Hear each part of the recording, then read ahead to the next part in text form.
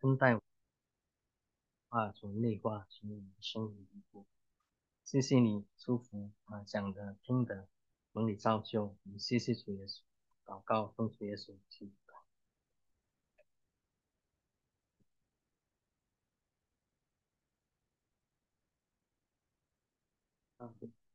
每次我去探望我父母亲的时候，我都会整理一下他们书架上的嗯书本因为我妈过去几年前过世了，所以她一些书本，我爸现在也看不了书眼睛昏花，所以有时候我就看在整理他们的书那今年夏天呢，到他们家的时候呢，看见这本我妈以前的书架上这本书呢是呃有关一个宣教士的见证英文它的小标题，英文小标题是我将它翻译过来是极端遵从神的一个冒险路里面讲到这位韩宝莲姐妹呢，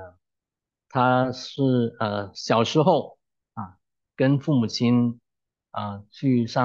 到教会上主日学啊。但是慢慢大了，就离开神越来越远那韩宝莲是一个strong child，是一个挺特别犟的一个孩子所以他后来就离开神越来越远。到了他上医学院的时候，医学院的时候呢，突然就生了肺结核。那时候是1930年代，肺结核基本就是个绝症不能只能休养。那呃，那不幸的是当她得了肺结核之后，她的男朋友跟她的就离开她，而且不但离开她，还跟她的最好的闺蜜一起私奔了。所以这个女孩就是受不了，那她就开始酗酒吸毒颓废那很可惜的，不但如此，那个医学院要他退学，所以他就是这是最后的一根稻草，所以他就决定结束他的生命他家在滨州山地上面，所以有一天就有个机会，开着他家的车子开得飞快要冲过悬崖掉下去，一了百了。但是当他在开得飞快到最后一个转弯的时候，车轮胎突然爆胎，动不了。那当他爆胎的时候，在车里面反反应过来的时候呢，心里面想到神的一句话神的一句话就引导他我顾念你，我顾念你。之后是约翰福音3章16节，我们都知道，嗯，神爱韩宝莲甚至将的爱子赐给韩宝莲，叫他信他的不至灭亡，反得永生。所以他那时候就在车上就开始跟神交战，就开始流泪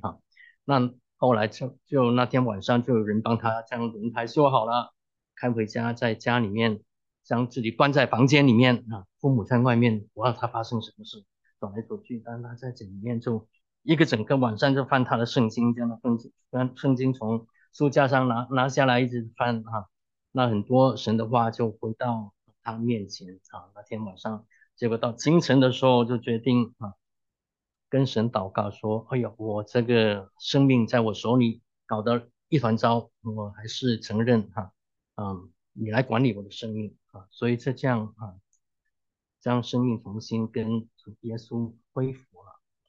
他跟着那几个月的时间里面，嗯，跟着几个月的时间里面呢，他的肺结核好了之后有个很偶尔的机会有人介绍到他到宾州大学一个生物系的老师那里，嗯，看看这个人搞不好他会愿意将你嗯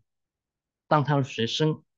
结果所以在这中间呢，他这几个月的时间，他也跟神慢慢有交托，慢慢有交通，可以跟神恢复一些关系。那有些话也在中间，神一些话一直领导他所以他开始对神有一些信心，所以去见这个老师。结果这个老师一见他说，嗯、我不喜欢女孩子。啊所以当他要走的时候呢，这个人说但是我愿意试试，给你试试啊，所以他就留下来跟这个老师念硕士，最后这个老师还给他全奖奖学金，要他念博士那这中间他也开始在学习传福音，生命改变参与学校的团契跟神关系越来越好。那毕业之后呢，这个人就去教书了，在生物里面教书，30几岁开始，但是神却当他30几岁的时候，神却临到他，要他去那时候二战刚刚结束，所以中国内地会重新回到中国里面，所以要他到中国传福音。30几岁那个对宣教士一般宣教机构不再支持，而且他是没有正式受过神学的装备，但是神也给他开路，密集的几个月的神学装备之后，就去了中国，所以开始在中国服侍，最后后来到了台湾服侍服侍了30多40年，在台湾的年轻人中间，还有一些帮派的青少年中间服侍，这中间开始有一些慢慢他不是年轻人，成为嗯台湾校园团契的骨干的嗯主要的童工，后来有些童工后来他们到了美国留学的时候就开始了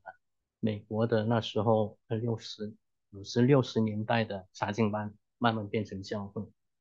所以这是很奇妙的神的恩典临到这样一个人那他最后到70几岁服侍了30几、40年之后，发现癌症末期，是医生给他1年的时间活，教会差会要他回来退休，回到美国，但是他在美国回来之后又活了10年，就在年轻人中间是年轻人写下这个传记。那他在最后在一次跟年轻人讲到之后，在回家路上坐在车上，坐在车后面，就突然就被主接走了这就活了10年。所以安保莲是一个有信心的人，是神同行的人那在以色列经人今天我们所念的经文里面，嗯，以利亚在以色列人中间也是同样大有信心的一个嗯先知我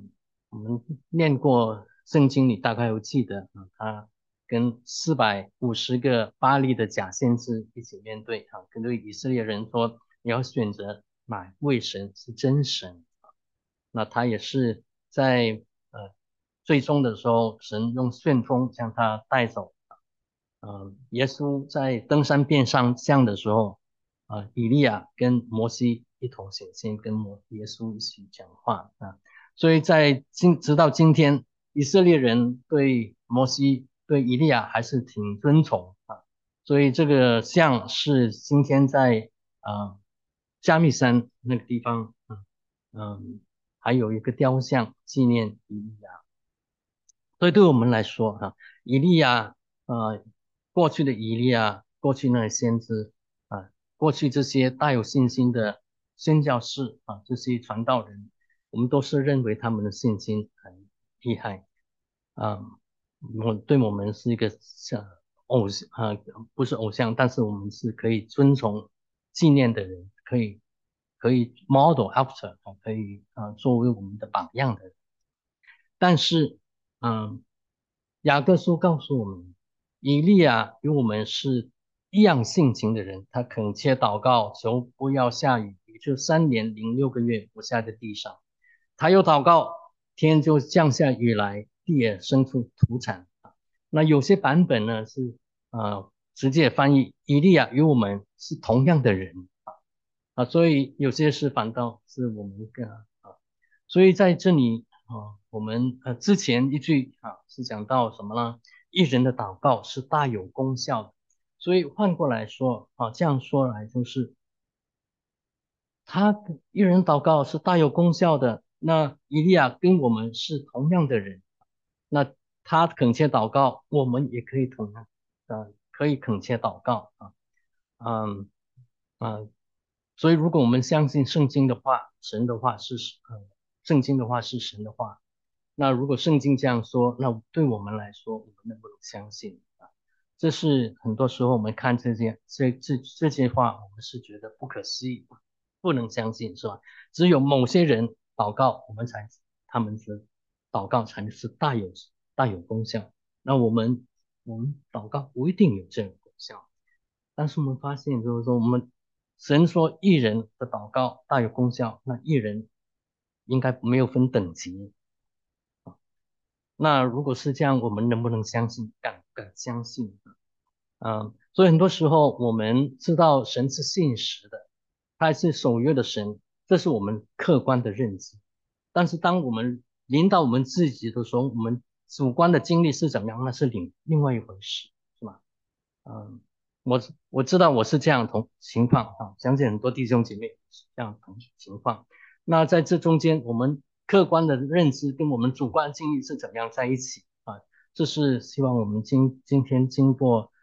借着以利亚他开始传道、开始服事的经历，还有韩宝莲这位宣教士他的一些见证、他的经历，对我们可以有些提醒所以在这里我想有2个可以学习的，一个就是说我们要认识这位说话可信的这位神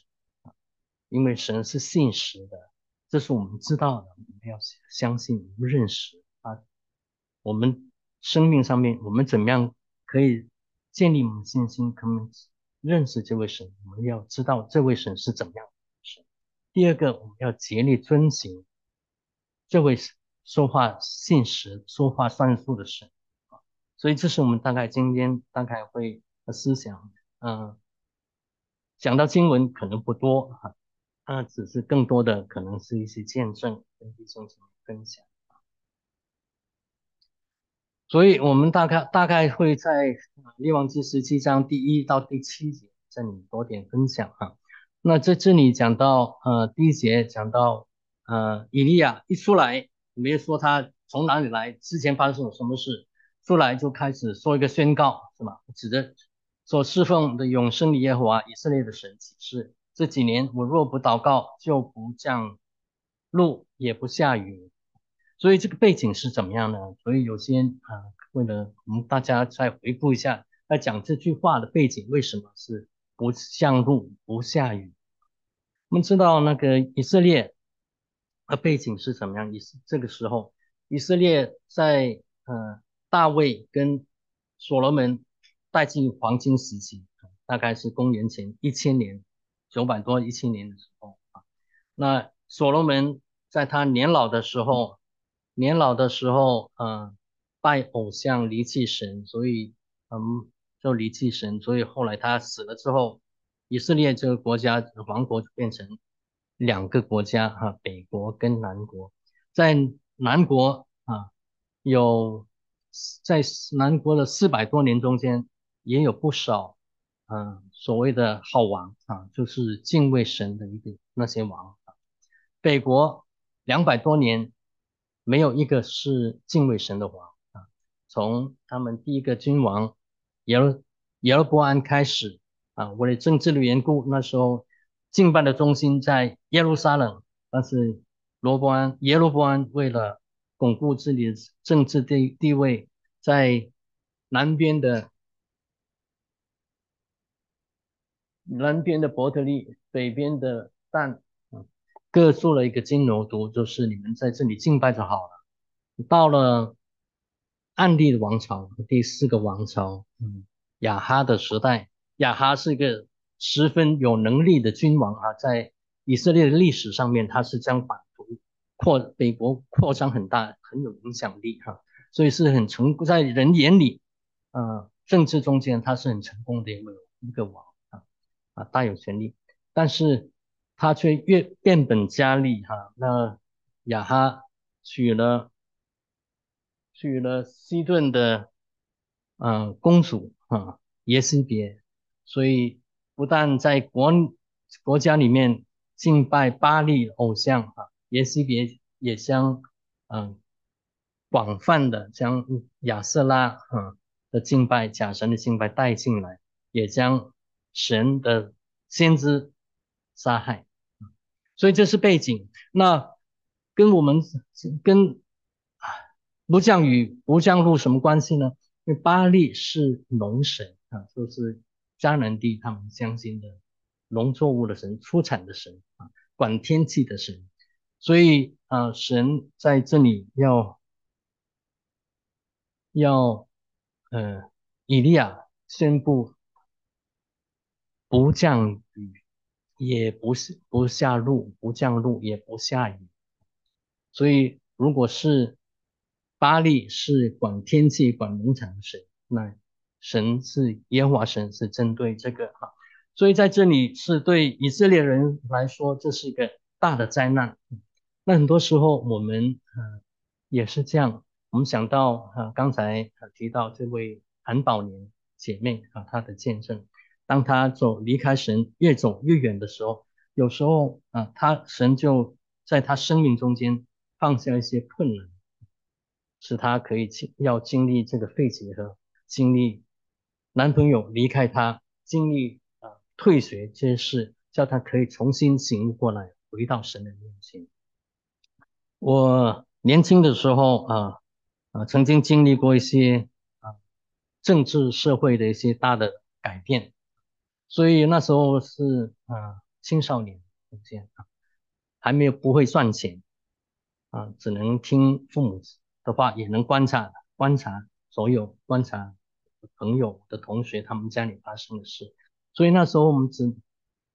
在那大环境中间，我只能相信两样事，一个是相信自己父母父母也不容易相信孩子因为我有一些同学，他们就以为是热心，结果将父母弄到监牢去所以只能相信父母亲，还有一个就是只能相信金钱，因为有钱才能做事所以我那时候我没有不赚钱，不会赚钱，但是知道要抓住钱才能够做事，才是稳固的，所以这变成这个不能相信人，他是这个抓住这个钱这很重要，要计划自己生命的一切。结果到了30几岁的时候，在短短的几个月之内，我不是炒股短短的几个，现在也不炒股短短的几个月之内那些积蓄、那些抓住的钱都飞掉，都没有啊细节不讲都没有。那自己以前一直抓住计划生命的一切，天翻地覆，嗯，掌握不了，忽然发现原来自己将来是怎么样，明天掌握不了啊，但在那段时间甚至给我看见自己生命里面一些黑暗需要神所以对我来说，这个灾难也是一个生命一个转折点从黑暗进到光明的转折点感谢主所以我不是说灾难，我们每个人生命中间发生的灾难，都是神要我们回转，都不是说这些灾难是因为神的工作要我们回转，但是有可能但是如果是这些灾难，我们活在一些困难灾难中间，可能我们可以借着这些机会，我们也可以在神面前省察，我们有什么东西是神要提醒我们的那我们要问当以利亚说这句话的时候，他的信心是哪里来他可以这样宣告，对着以色列人宣告，对着这个或者对着亚哈王宣告哈，他不祷告就不降雨，不降露，不下雨，信心在哪里来？还是因为这就是他自己的说法。当然就是说我们知道，他是指责他的侍奉的永生神的耶和华来说的啊，所以一个是他知道神是信实又掌管万有的神。嗯，所以我们知道在我们今天念的圣经里面，还有跟着这些圣经，你会发现以利亚他是知道他所侍奉是哪一位，他是谁的仆人，是吗？嗯，18章15节，嗯，我们今天没念。以利亚当他去跟神要他去见亚哈的时候，他就去见亚哈了，他就去以色列地啊，结果遇见另外一个先知啊，嗯，所以讲出15节里，我指着所侍奉的永生的万军的耶和华说，我今天必使亚哈的见我。所以他之所以能够说出那句话，不降露，不下雨，乃是神要他所说的，我相信他是神所说的，所以他知道这位神是说话算数的神。这位神是永生的神，是有权柄，也说话算数，所以他有这样勇气，能够敢这样说啊。所以你发现后面我们一些念过的经典，都发现耶和华吩咐他说什么，他就去做什么啊。这是以利亚的一个秘诀啊，就是听从他认识这位神是怎么样的一位神，而且他听从了就去遵行。不但如此，不但他认识神是信实又掌管万有的神，他也认识这位神是这位满有怜悯和恩慈的神。我们最近在校园里面谈到神是为良善的，因为神是良善，他是蛮有恩慈、蛮有怜悯。嗯，为什么我这样说哈？那以利亚在宣布这个不降露也不下雨之后，当然就是不但整个以色列地，其实是你会发现整个那个地区啊，包括西顿，就是今天没念啊，就是今天黎巴嫩远到那个地方也是遭灾，也是旱灾的啊。当以利亚，你如果在想啊，如果你是以利亚，你看见这个，第一，你自己也遭灾，是吗？你的所亲爱的国民的弟兄姐妹的骨肉的同胞也遭灾啊。那我相信圣经里面没有明讲，但是我相信以利亚的心情啊，应该也跟摩西，也跟保罗是同样，为了他的骨肉之亲，他们回转，愿意他们不离弃神，愿意他们为着骨肉之亲。愿意自己在生命册上被涂名，愿意自己在被咒诅与基督分离，他们都愿意。当当以利亚宣布如果神要他宣布这个灾难，以利亚说出来之后看见事情果然这样，他的心情会怎样？你如果是以利亚，你的心情会怎样？难道就是说你们这些人活该要这样吗？还是你还是会像神的仆人一样，神一样，你会怜悯他们啊？那以利亚之所以能够这样宣告，而且这样忍受我们刚才念的圣经发现是过了3年，是吗？最少这个灾是3年的灾，在这3年中间看见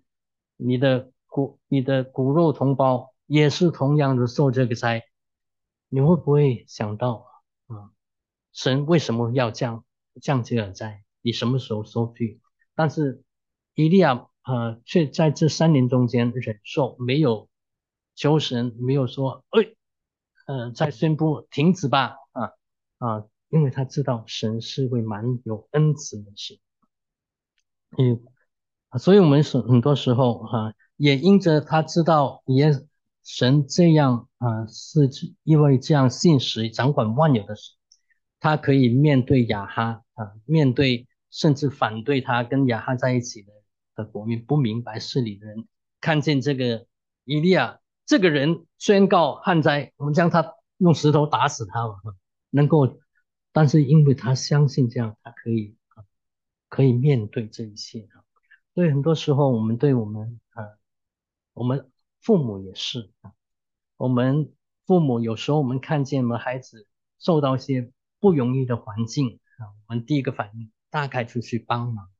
帮他们从那环境里面出来。但是有时候我们会想深一层啊，孩子需要成长，他需要面对一些困难，所以他需要面对他自己做错的一些事，要负上责任的。那你就为他，只能在他边上，嗯，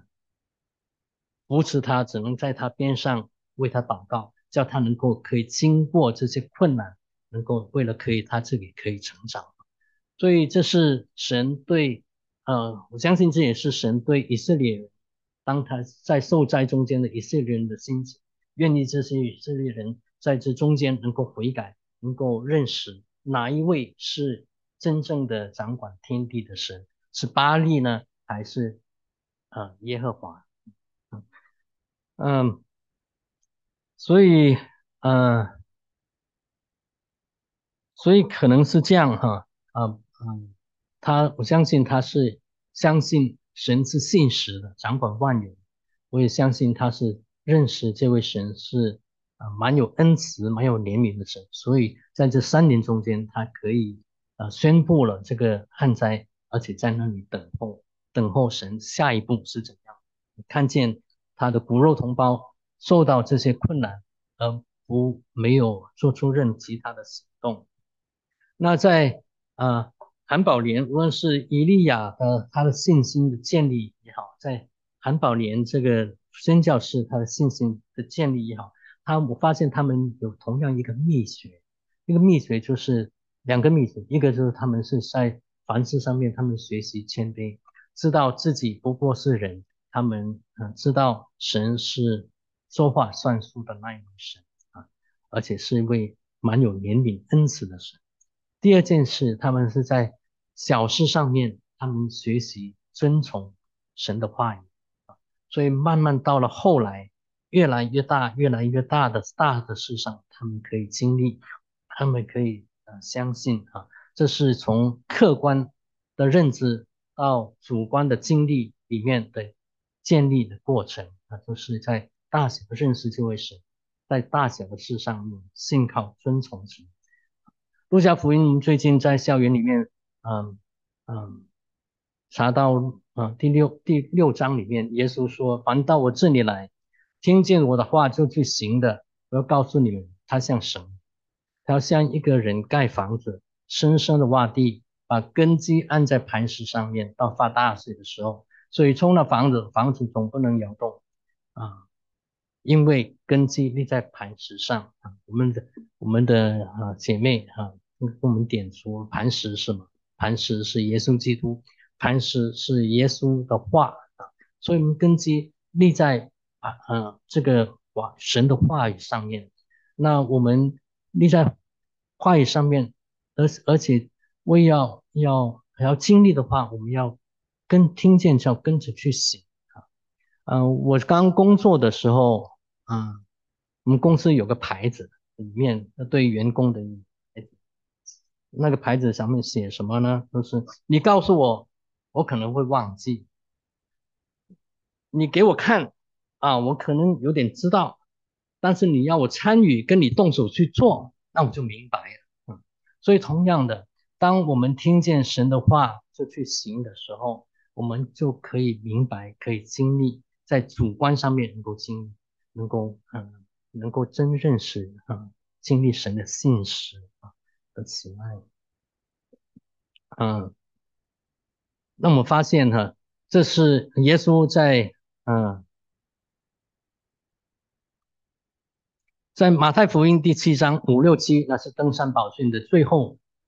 完结的时候，耶稣所提的。路加福音是另外一个场合，在耶稣在平原里面讲到，讲完之后啊、的一个总结啊，所以这是耶稣，这是要我们去听见就去行啊，来遵行神的话，来认识神啊。那所以以利亚在这3年中间，嗯，没有宣布了神的这个审判，宣布了神这个话之后，就一直持守在这里，因为他是认识神，能够相信神。嗯，我们中间有个姐妹，她曾经这样分享，在她孩子小时候，她就带他们，自己也是因着这孩子跟孩子的经历，信心能够建立起来，孩子也因此信心能够建立起来。就是他们，呃，这个姐妹当时她开车不是还不是很好，所以常常要找停车位的时候都是很头大，特别要到法胜什么地方，所以当快开到的时候，就带着孩子一起祷告，求神给他们有一个容易的地方可以停下车啊。结果经常就是到了那个地方，就刚好有位置可以停下啊。那孩子小时候他们是带着几家的孩子一起去上学到了那个从停车场到那个课室是要走一段的路那往往在下雨的时候，他们就只好祷告，求神给他们嗯好的天气，那可以雨停可以过去结果就在这小时候这些小事上面你可能认为不一定是小事当他们这样经历的时候，一般就是当他们停下车，雨就停下来，他们就可以几个孩子可以进到这个课室里面，再回来到车上又开始下雨，所以这对这个姐妹来说，她的信心是慢慢这样，因此这些小事慢慢可以增长起啊，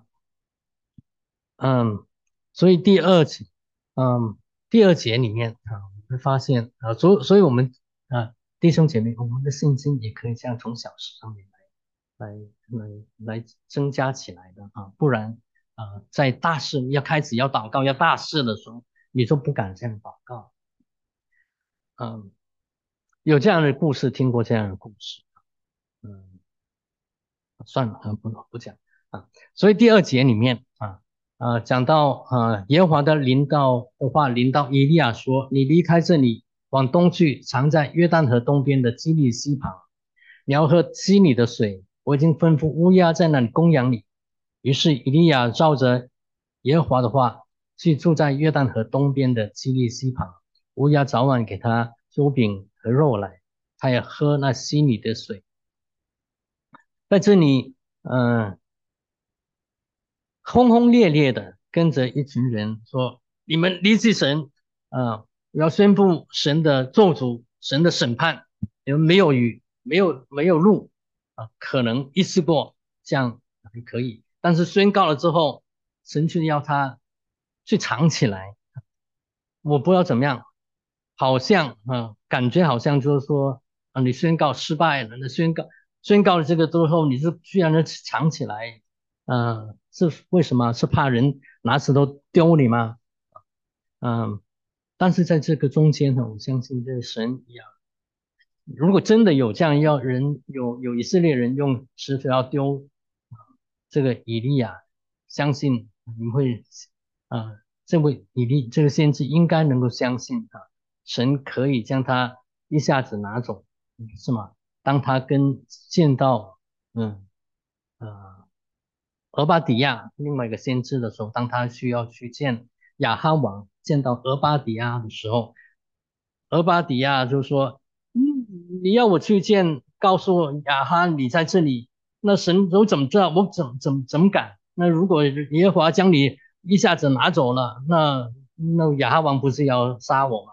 是吗？所以神是可以这样做，但是嗯。在这里神却没有这样做，要他去藏在，是要敞开，离开这里要要离开这里，要住在那个溪旁啊。嗯，所以好像对这位先知来说，好像说是讲一段轰轰烈烈的话之后要藏起来，要离开那个地方，好像就是感觉上宣布失败了这样。但是在这里，相信神是要训练以利亚有个谦卑的心哈，也知道他自己不过是耶和华的神的仆人，神要他做什么就做什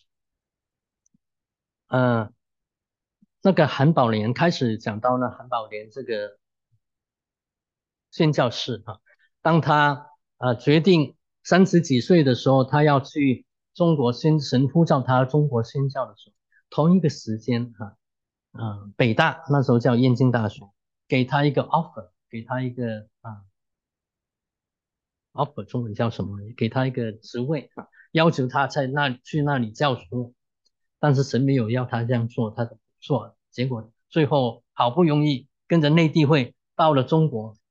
以为可以轰轰烈烈跟中国人传福音吧，结果呢，开始那几年，神没有给他这样的机会别的宣教士都去传福音，到了福音工厂了，神却要他留在后方，在宣教的大本营里面，教那些宣教士的儿女们科学因为他是生物系的教授，所以他不但要教生物的东西，也要教物理，还要教数学，还要教化学等等东西而且更不幸的，没有任何的条件，也没有任何做实验的条件那更unfortunately 更不好的，不知道中文怎么讲，unfortunately 更不幸的，这些孩子大部分都是英国宣教士的孩子，跟他们的文化，跟他的美国的文化格格不入，他对英国的那个上学的制度也不懂，所以一个就是说他在那里要学习谦卑，在神面前谦卑，要教这些小孩子，而不是去宣教第二个还要面对这些在英国来的宣教士跟他的文化不一样，言语不完全一样，很多的冲突。但是在这中间神借着这几年的经历，在磨练这个姐妹的性情性格，叫她可以随时谦卑，以后可以更多的认识神，可以更多依靠神，在临到她自己的工厂里面的时候，使用它的时候，她才可以被神所使用。所以呃，所以宣告不降雨只有一次的事，但是要他离开那里，藏在约旦河东边的西利溪里面我不知道有多长的时间他这3年中间有一段时间是在西利溪旁边，还有一段时间是到后来我们今天没念也不会有时间讲到，是到西顿一个寡妇那里去被喂养，那可能有1年的时间了，不知道最少有几个月的时间。所以在这中间不但是学习谦卑，而且要学习在倚靠神需要在每天在等候在那溪水旁等候乌鸦来喂养它，来供养它。嗯，所以在中间我们可能对以利沙对耶稣所说的话，我们的今天的饮食供给给我们是有另外一个的经历嗯，所以讲到这里我也还想到这个韩宝莲姐妹她一个经历当她开始在台湾服侍年轻人的时候呢，开始有组织一些退休会建造这些年轻人。那有一次他要组织2个退休会，因为是不同的教会呃举办不同的团体举办，基本是两个，一个完了就开始另外一个，所以在举办之前，那有些经费就已经有人差会已经收到了，就交给他，呃，所以他这个经费呢就收起来，嗯、这个很不幸，这些钱被偷掉。不但被偷掉，这些钱被偷掉，自己呃他的那一个月的生活费也给偷掉家里面不像现在那个大冰箱可以存留很多天的食物，所以怎么样只能祷告那他那时候信心已经有起步已经一段时间，所以决定不向别人，不向差会提出他的缺乏的困难，向专心求这位神。所以在这个月中间，呃，当他储存的东西吃完了之后，就有不同的人，无论是包括邻居，包括一些路过的传道人，请他吃饭，吃完饭剩下一大堆也可以带回来啊。还有，所以那个月的食物没有缺乏供给他自己，还有他帮他打理家的一个啊的工人啊，没有缺乏。那当他快要到退休会开始的时候，有些朋友有些朋友路过，觉得他可能有些需要，就留下一些钱给他，结果那些钱就足够来 cover 来应付这两个退休会的资源所以到了很多年之后。他当时有怀疑是谁去偷他的钱，但是没有证据，不能说。很多年了之后，这个偷他的钱的人也跟他一起经历看见这些神迹。很多年之后，这个人信了耶稣，回来告诉他这件事所以是神是信实在这里我们发现神说他吩咐乌鸦在那里供养他，所以我们发现神也是一个不但是说话算数不但是有能力的神，不但是蛮有恩慈怜悯的神，他也是掌管万有在这里吩咐乌鸦来喂养他神在历史上面除了乌鸦，我们知道神还使用过什么生物？生物驴子还有呢啊，好像是有人说是鱼是吗？啊很多用过很多鱼虫子有没有？用过虫子，所以我们用过驴子，大概是在公元前1000多年的事。用过虫子跟大鱼，大概公元前大概800-900年的事。更多的鱼耶稣跟他的门徒经历的，但是过去在圣经里面发现，今天还用吗？1982年，神也用一条狗，叫我可以信耶稣最少可以谦卑了解神是怎么样一位恩慈的神，所以神是可以用很多不同的他所造的东西，我们要相信。好，那在这里我们第2到第5节，我们可以从乌鸦跟以利亚在这件事上面，我们学几个功课那乌鸦是在这里，神吩咐乌鸦在那里供养你，怎么样供养？乌鸦早晚给他将饼跟肉带了，所以也说那个神不要我们可以从乌鸦学习，是乌鸦相信遵从神的吩咐一天2趟这里应该不是一只乌鸦，而是一群乌鸦。你看雨一群乌鸦所以一天2趟去将这些食物带到这个希利溪旁给喂养喂养这个先知啊，不要飞一次就好嘛，飞一次多飞一点，多点鸟飞过来，将东西带过来就好，我们就喂饱这个先知嘛。但是乌鸦还是这样听神的话，一天2次低利晨的殷勤，谢谢，殷勤来服侍遵行神的话哈。那对以利亚同样的，他要学习要依靠神，依靠这群乌鸦哈。嗯，如果我想就是说神要他学习将重担将忧虑卸给神的功课哈。如果这些乌鸦从路上飞过的时候被人都抓起来怎么样？那没有乌鸦了，乌鸦突然决定不来了，那怎么办啊？神为什么你不将玛纳降给我我可以一天捡一次玛纳就好了，但是需要一天等了早上一次，晚上一次，每次可能补很多刚刚够到可以吃饱。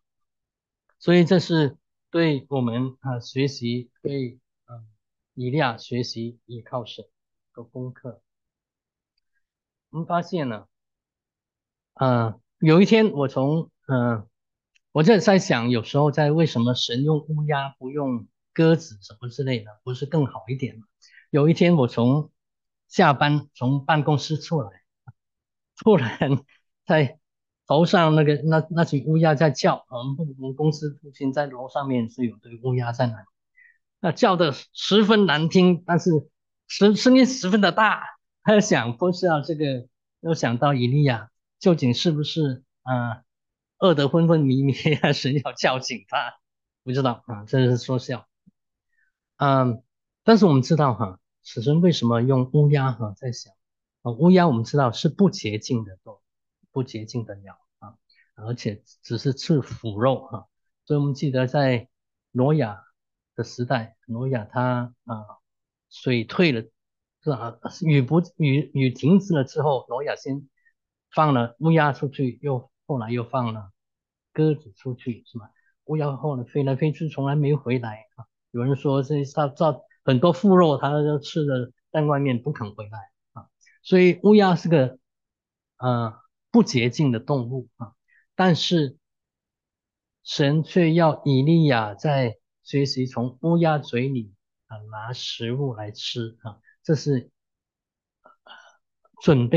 备他以后可以到撒拉法西顿的地方去依靠一个外邦的寡妇正如彼得神要他看见异象，预备他的心，可以去将福音带给百夫长，哥尼流百夫长。那对我们也是我们原来死因死因黑暗里面，我们死在罪里面，但是神使我们活过来。乌鸦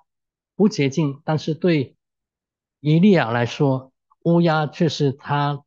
盼望跟生命的一个真相。当乌鸦飞来，他就可以有东西吃，维持他生命，是他的盼望，是他的生命的一个供给那对我们来说，我们原来是不认识神，在黑暗，但是神却使我们成为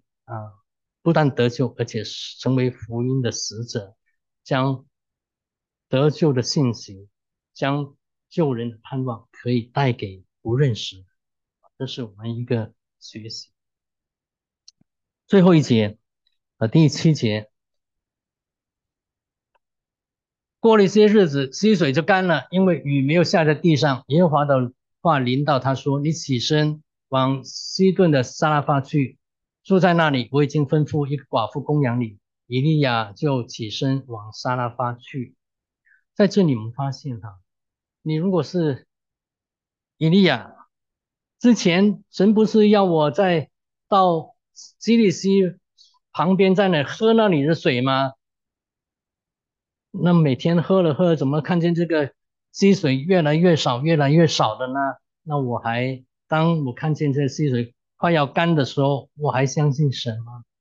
我还知道我还会忧虑吗？我相信神会怎么样吗？啊，但是当这个溪水干了之后，神的话临到，之前没有临到，干了之后临到西顿的地方，我已经吩咐一个寡妇供养你。很多时候，我们发现神的时间是永远不会错的时间啊。当我们看见神应许要我们去做一件事，但是事情没有发生，没有发生，没有发生，到了最后关头的时候，我不要发生你自己生命要去经历。但是对伊利亚来说，这件事发生了。当水干了之后，他知道有神的安排，新的安排。我们以前有个姐妹，她在这里念书，在实习念书。那我忘了，她那时候已经结婚了，还没有结婚她反正她的另外一半或者将来的另外一半要留在这里，所以他们就申请要念博士这样可以留下来嘛，不用回去，不用分开两地。那结果投了一大堆的申请，博士的申请，一个个回来都是不收，不收，不收。这个姐妹说越来越没有，越来没有希望，每天就开始越来越流泪在等候。看看所有的希望都没有了，大概要回去跟这个另外这一半可能要分开几年，结果发现他的入学通知早早已经寄给他，只是寄到了另外一个地方，不是寄到他在美国的地址，寄到他中国的地址所以神没有失误不失误。所以伊丽莎无论是以利亚也好，无论是韩宝莲也好，我们都听见他们的见证，看见他们的圣经里面记载，或者在他们另外的见证发现，他们是信心是何等大，他们跟从神的道路是这样。但是啊、我们一定要记住雅各书告诉我们，他跟以利亚跟我们是同样的人，只要遵从神神称为义的人祷告是大有功效。嗯，所以我们要持守这个，要有信心，要经历当韩宝莲当他离开了美国，花了几个月坐船到中国宣教的时候，那时候飞机还没有那么频繁，所以他们要坐船到中国。到了中国之后，第一个晚上啊收到信，那信大概就是飞机的信，所以他们信要比人快。收到他母亲给他一封信是他离开了美国之后写的一封信。在信里面，这母亲就告诉他，在他还没有出生的时候，这个母亲就已经向神祷告，求神向神祷告这个女儿以后可以到中国做宣教士。那这个妈妈从来没有跟丈夫，也没有跟她的女儿分享为什么有这个祷告，经历什么祷告。但是在这30多年中间，看见女儿离神越来越远这个妇人却从来没有没有失望我不知道，但是一直在那里持守。那我也不知道，当这个妇人看见女儿回头要跟从神，她的感情感想是怎样，也不知道当她看见女儿在得了博士学位之后，在美国优越的大学里面教书，她的对神的信心，对她当年跟神的一个奉献心智是怎么样但是这个妇人是一直持守在那里，她也没有跟她女儿分享，也没有跟她丈夫分享，直到看见女儿成行了，到离开美国到中国宣教，她才写下这封信。那这个韩宝莲，她也从来后来也不知道发生什么事，因为他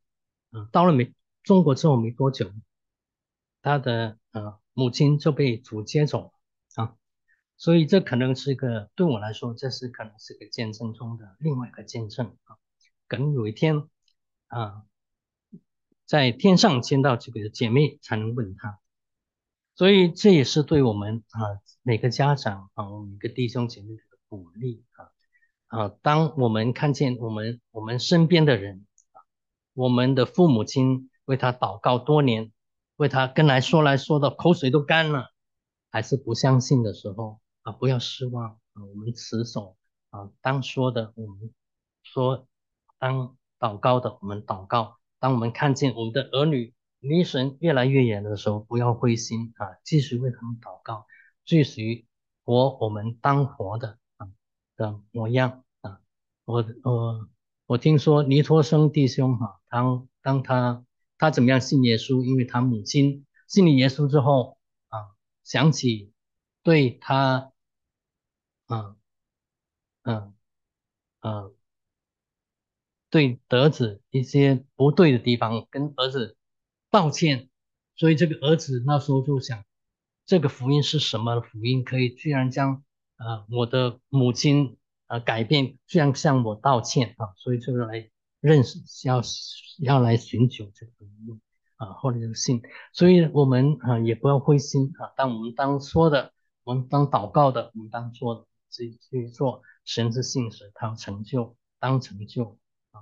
那神愿意他每个儿女都能够经历他的信实，也愿意使用他的每个儿女那神往往我们在看见这些基督徒的见证里面，往往是神将恩典临到这些儿女，叫我们能够认识他，在他的恩典中间来回应。那我们所要做的对神的回应就是要认识竭力认识这位信实的神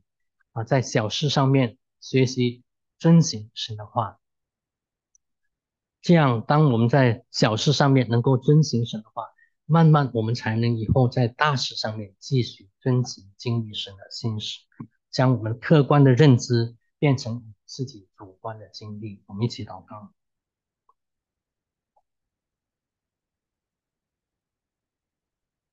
耶稣，我们谢谢你，我们感谢你是那位信实的那一位